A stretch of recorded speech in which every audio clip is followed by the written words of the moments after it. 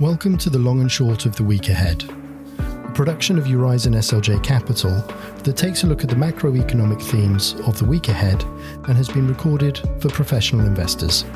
My name is Matt Jones, Head of Distribution for Eurizon SLJ Capital, and I'm joined today by Neil Staines, Senior Portfolio Manager.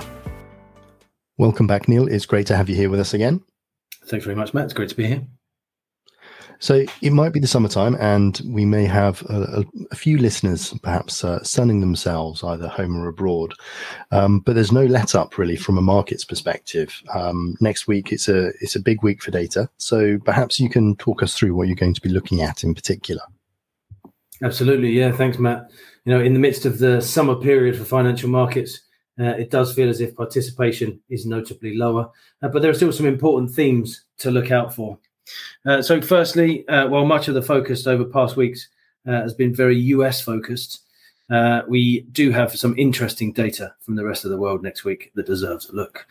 At the start of the week, we get the monthly data suite from China for the month of July. That's industrial production, retail sales, fixed asset investment, and the unemployment rate. All will be keenly watched as a guide as to how the conflicting economic impulses of COVID reopening and the well-publicized property market concerns are playing out in the high-frequency data.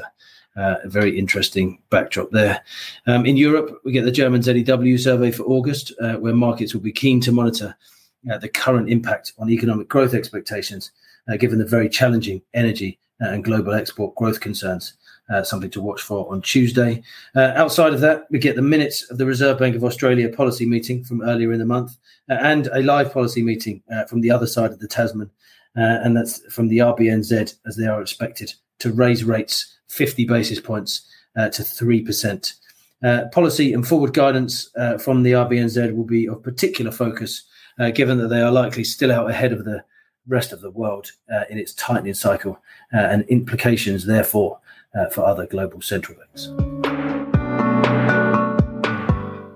Secondly, in the UK, following on from the GDP report at the end of this week, showing a modestly better than expected outcome for both the month of June, although distorted by this year's Jubilee effects, and for Q1 overall, where it recorded just a 0.1% drop, potentially even to be revised up subsequently.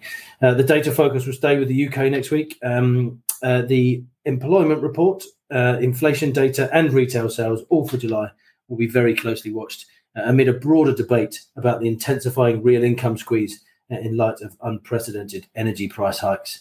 The narrative will continue to be shaped by the ongoing Prime Minister's contest and thus the likely path of fiscal policy, with that itself shaped against the Bank of England's current prophecies of economic doom for a UK economy in the next years in the absence of fiscal support.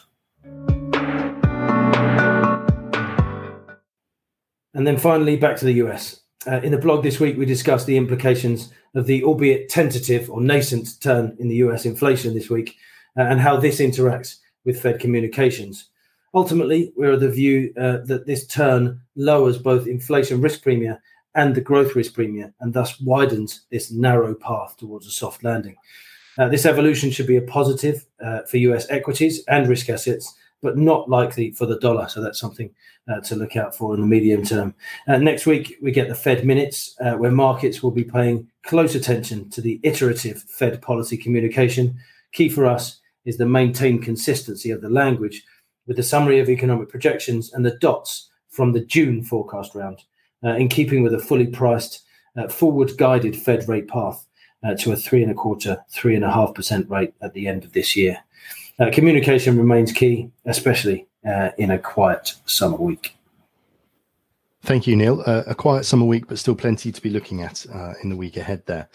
In the meantime, we have the weekend, albeit perhaps with a slight drought when it comes to sporting events relative to the last few weeks.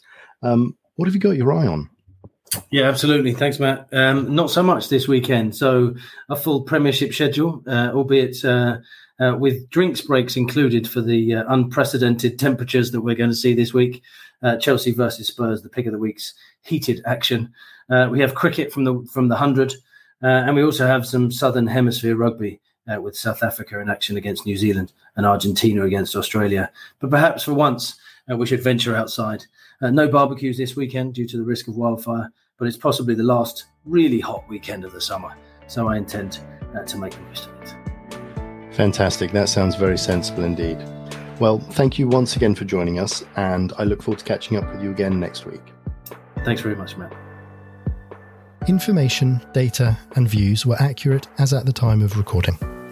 The views expressed by presenters are their own and do not necessarily reflect those of Eurizon SLJ Capital, Eurizon Capital, or the Intesa Sanpaolo Group. The information and opinions contained in this recording are for information purposes only and do not purport to be full or complete. The recording is directed at professional investors only and is not intended for and should not be relied upon by other investors.